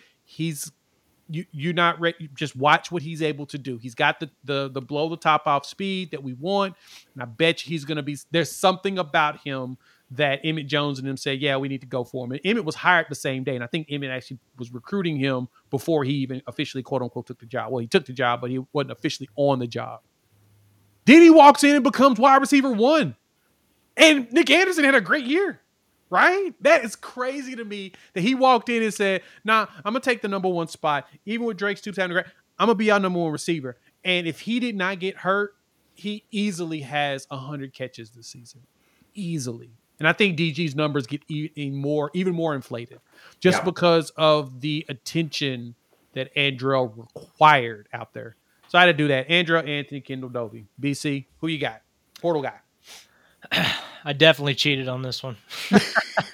I picked 3 guys. This was okay. Yeah. It was tough for me to pick these, but 2 of them is more. Really, they're all 3 just about their impact. The first one is an offensive guy, is Austin Stogner. Like, getting him back, look, I know that there were times when the blocking in situations was bad. Some of the insert stuff, blocking on the perimeter was bad during the middle of the year, but he progressed as a blocker. But the reason why he is one of my MVPs is because if you hadn't had him at tight end, that position doesn't see the field. Like, I mean, you don't have, and you can't play effective offense without a tight end in the passing scheme in the Big 12. Like, you just can't. You need the safeties to have some sort of responsibility for those guys. And that's, so it is what it is. The other two guys are defensive guys. Dejon Terry. Yeah. Dude. Just a dude. Hey, and again, this is one of those positions in the defensive interior that's so hard to know how well a guy is playing or what kind of effect he's having unless you look around at what Oklahoma does as a team. And whenever Dejon Terry comes in, the defense from last year to this year. So last season, Oklahoma allowed 187.5 rushing yards per game. That was 104th nationally. Okay. This year, they allowed 138.6. That's 43rd nationally. It's 61 spots better. The improvement was huge. And so Dejon Terry was one of their best run defenders. Huge that he's coming back next year. Can't say enough about him. And then the other guy was Rondell Bothroyd. Somebody opposite of Ethan Downs. No, he didn't have the sack numbers, but his pressures, according to Oklahoma now, you guys all know PFF versus coaches, things are going to look different. With official QB hurries, he led the team with 8. Mm-hmm. He was around the ball. One play in particular that sticks out, I believe it was the Texas game, where they had a reverse in a goal line situation set up, and Bothroyd sees it the whole way, and it changes the feel of that entire drive. It just stymied what Texas was doing. Bothroyd was a veteran presence, and he kind of allowed. Our Mason Thomas wasn't who we hoped he would be this season because of injury for most of the year. Bothroyd gave you a good guy on that side of the ball. So those are my 3. I know I cheated, but it's okay. It was worth it in my opinion. I agree. It was 100% worth it. Because great points, and I like giving those players their flowers in that capacity. Coop, who you riding with? Yeah, I'm gonna throw my no, I did not. I'm gonna throw my my coach in here too because I got to bounce. I got an early flight in the morning. But I'm going with Andrell. You nailed it. I mean, literally when the guy went down, you thought you saw the emergence of so many other guys at that point, and Farouk still hadn't come out yet. So we thought, surely he will soon. But I mean, the offense just, had this. It was on the struggle bus shortly after that. So gotta say that, and he's gonna be ready for fall. And hopefully he is, ready late spring. These ACLs are completely different nowadays. And then, you stole it on Dolby. I mean, if you guys remember Brandon Shelby was one of those guys who anytime that there was we had scored to go up and we really, really needed something on the defensive side to, just get the defense off the field and get the offense back on. It'd be this corner blitz by Dolby and he'd be right there. Or there'd be a bang play to where, the defensive back stopped somebody 3 yards short of the first down, what looked like to be just a wide open first down, give me. It was always him. And Kendall Dolby was that guy this year. I mean, anytime that you saw his name, it was a big play. It wasn't him tackling somebody 37 yards downfield and you're like, oh, somebody freaking tackled him, thank God. Not like those. It was, he had a corner blitz and a sack at one point that's when the Shelby thing kind of hit. So, bro, he's so good. Now it's, it's good that you said Dejon Terry because I was going to say, I expected more sack numbers, but then I got to think about the BV defensive line. But I think the thing that he brought was that SEC mentality and that dog mentality on the defensive line.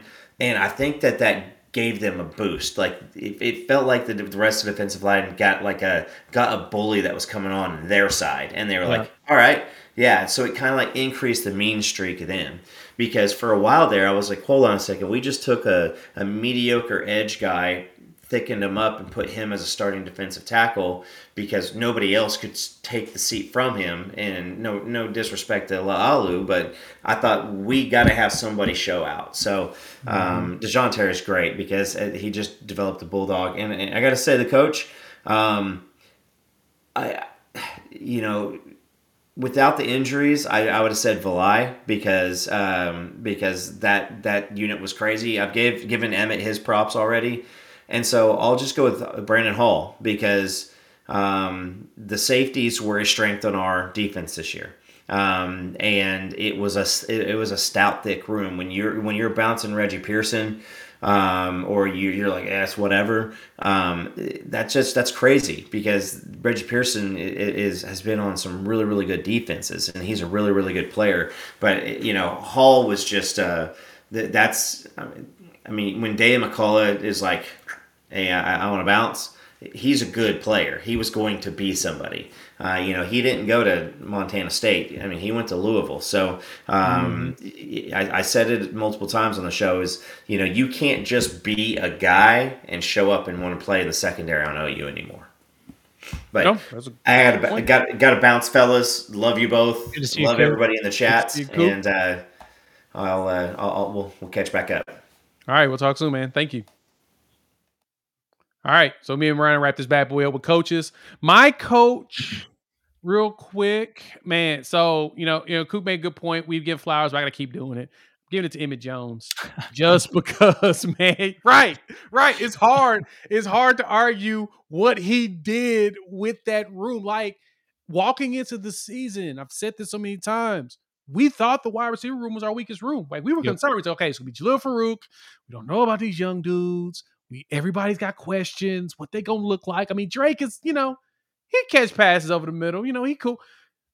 Drake's up there leading stats or top 5 in stats for the Big 12, right? Nick's out here getting touched, leading the nation in, like I said, receptions, yards per reception. Like we got all of this stuff. We're like, oh, and then Jaden Gibson was holding on to the ball. Our biggest concerns we truly had in that room, no concerns anymore. And he's elite in the recruiting side. He's number 25, at least should be, right? Or unless he decides he wants to grab a couple more that he can have athletes and put them on both sides of the ball and share them. Because I know right now there's a fight for Jacoby Johnson between him, Brandon Hall, and Jay Valai. They all kind of, got to get in the ring and see who wins this fight so we can take them for the week or whatnot. So, no, it's just he did everything. He exceeded every expectation when we hired him. People questioned who this dude is. We're bringing him from Texas Tech. Why would we want a dude that worked at Kansas? Like, was he gonna really be? And then now everybody's like, yeah, man, Emmett Jones need to be offensive coordinator. Can't do that so that he'll leave. We need to do whatever we gotta do to keep him here. Crazy how things turn out, right? Yeah. BC. I know you're probably going the same direction. Right? I am, yeah. It's Emmett Jones. I mean, as you just said, that was, I believe I wrote on OU Insider, that was OU's biggest question mark coming in was wide receiver. Everybody was worried about it, didn't know who was going to catch passes. Now he's got the room he does. But here's the thing. This is what shows you what kind of man they got. I mean, they got a dude at wide receiver coach. He goes in 2024, he gets Zion Kearney, he gets Ivan Carrion, and then he gets Zion Raggins. On top of all of that, he goes into the transfer portal head-to-head against Texas, who's about to lose their top 2 wide receivers to the draft, and says, nah, Deion Burks, you want to come to Norman. You don't want to go to Austin.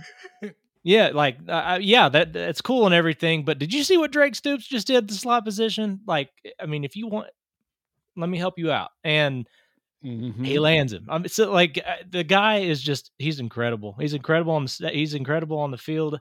Those guys really, they block their tails off. The wide receiver room just continues to be physical. And that's something that he is his he's pounded in their heads, and it's showing on the recruiting trail as well.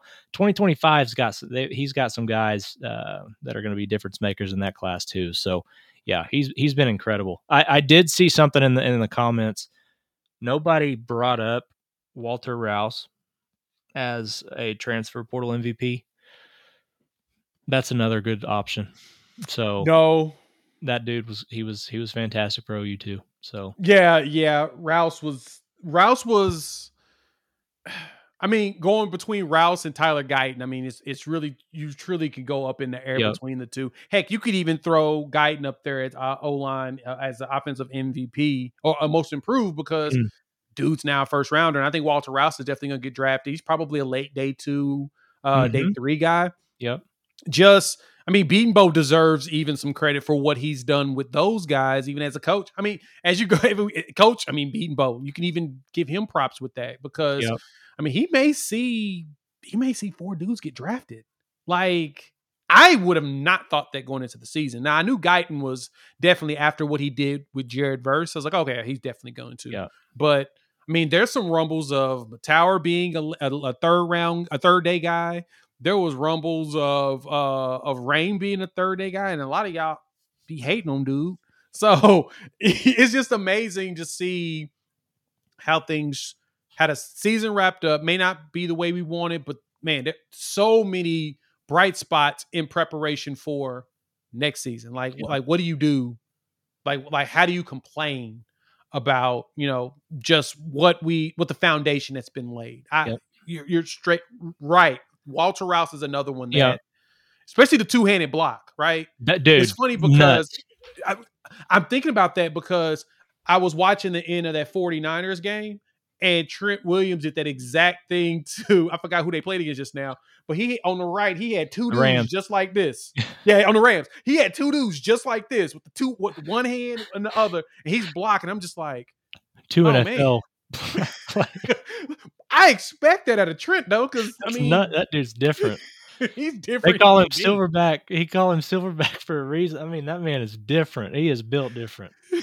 Oh man, purely different. And he was sitting there, literally standing on business the entire time. So, but Rouse deserves props for I agree. You said something about the foundation that's been laid, and this was, I don't know. I won't keep you long on this one, but no, please.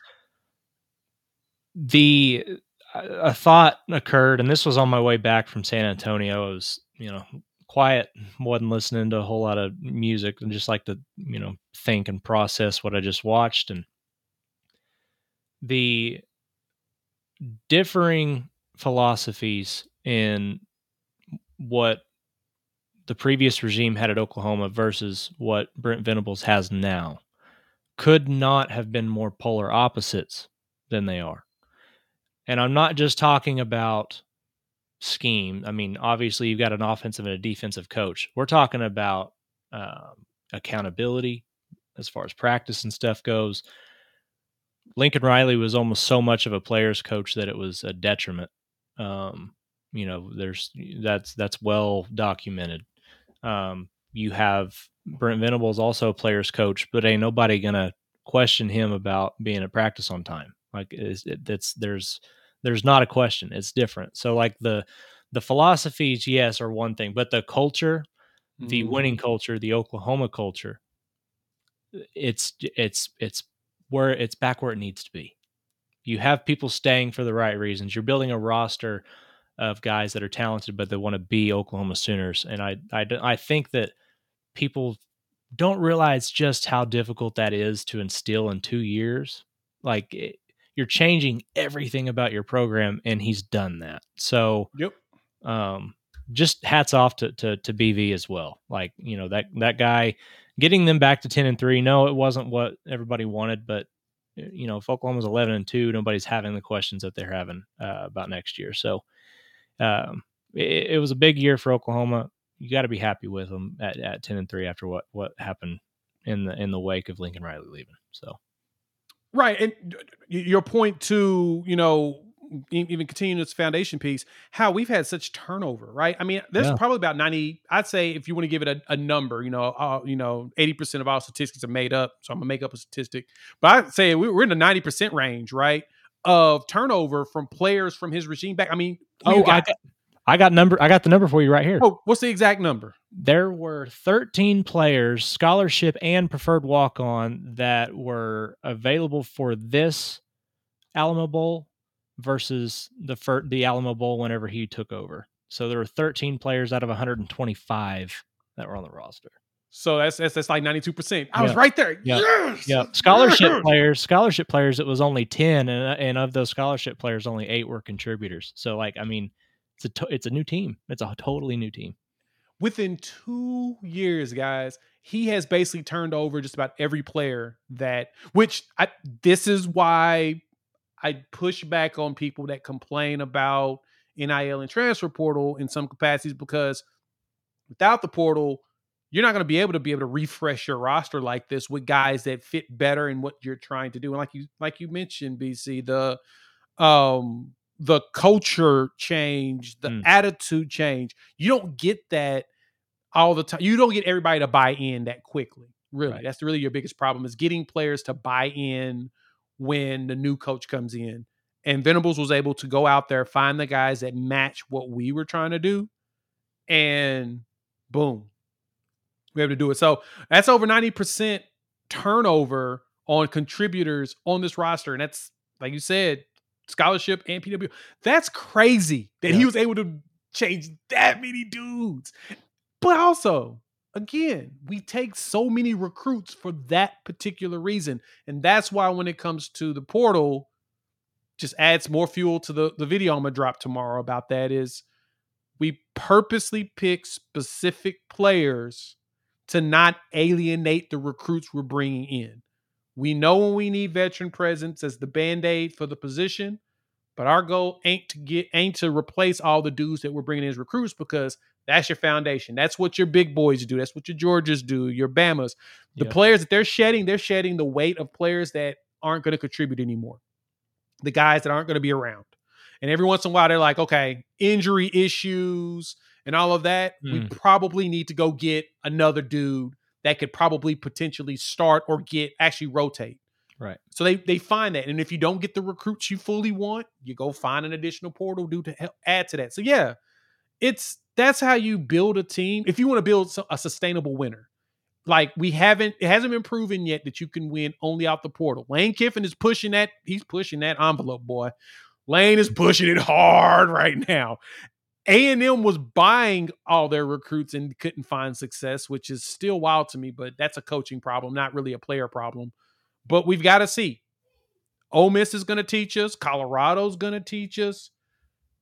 Can you build a sustainable winner just through the portal? Washington looks like, I mean, they've got a lot of contributors from the portal, but for the most part, Kalen DeBoer had them dudes at least in there for a full season before they're starting to see the success. Michigan, they're built in the house. Yep. They're built in house with 30 recruits every class, and then they just shed based upon what they need. So we'll find out what everything looks like long term. So as we wrap this bad boy up, BC, thank you for being here for as long as you have. Thank you so much. We appreciate it. Always a great listen. Don't worry about talking long, because you always provide some great content. Now, National Championship. Who you got? Who you think gonna win this game?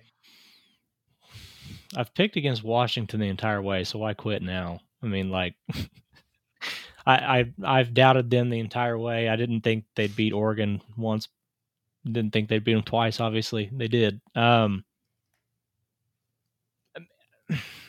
gonna go Michigan. I think Michigan's the better overall football team. I think that passing defense provides a different challenge for Michael Penix. Now, it don't matter how good the passing defense is if Michael Penix plays the way he did against Texas, because that man finding keyholes in the door, like he was different. Yeah, I'm gonna go Michigan. I think it's lower scoring than what Washington wants. And that was my other on the Heisman talk. They picked the Heisman too early, man. They picked the Heisman too early. It should happen after the bowl season. Michael Penix should be your Heisman Trophy winner.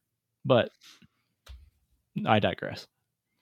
That's fair. That's a fair assessment. I only disagree because Daniels, to me, Jaden Daniels had a Caleb Williams type season. Like Fair. literally the only reason why LSU was any good was because of him. Fair. Like you take him off the team. Even with Penix, you can do the same thing, but I think that Daniels was a little bit more critical.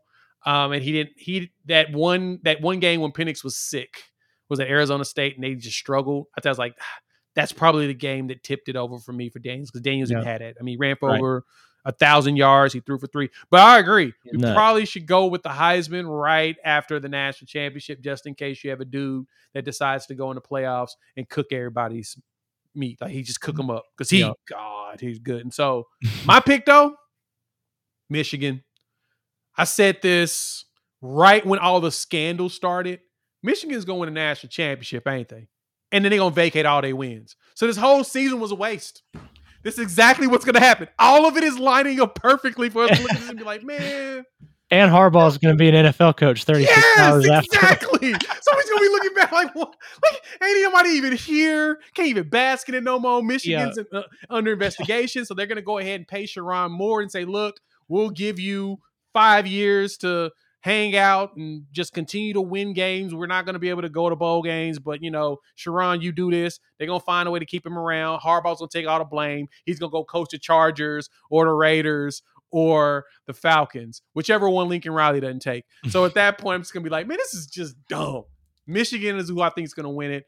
And it's nothing against Washington. Like you, I initially started picking against Washington in some, especially against Oregon.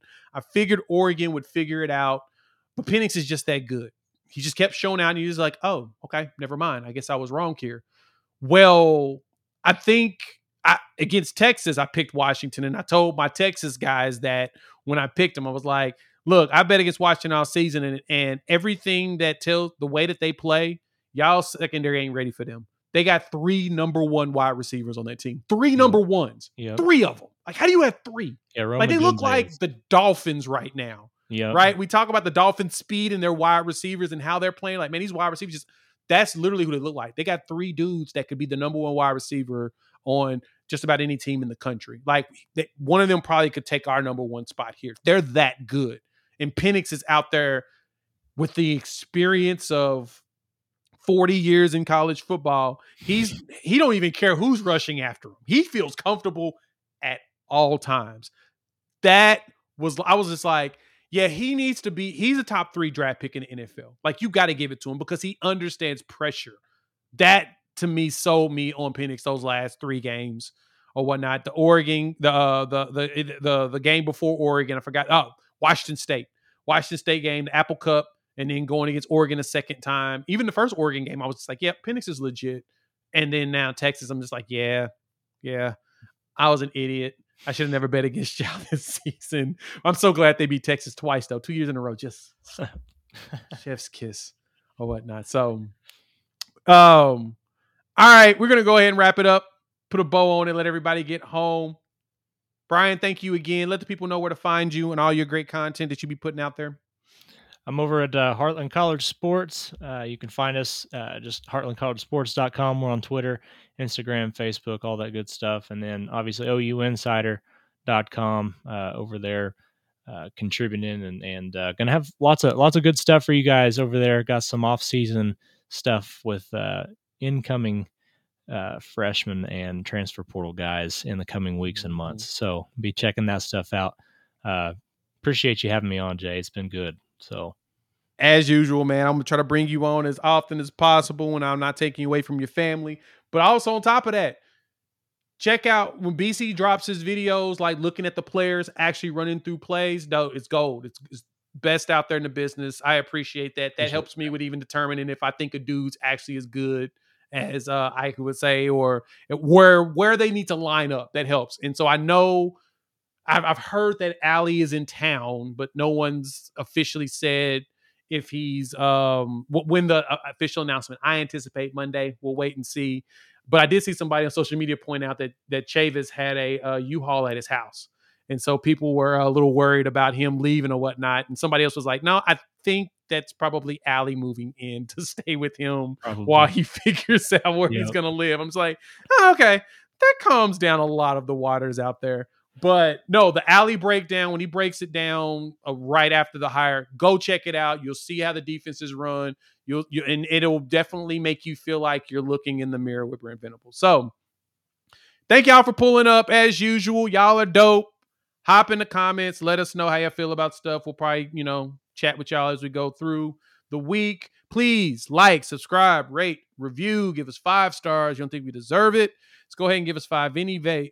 And then with that, we'll chop it up with all of you with, I don't know, probably in like the next day or two. Peace.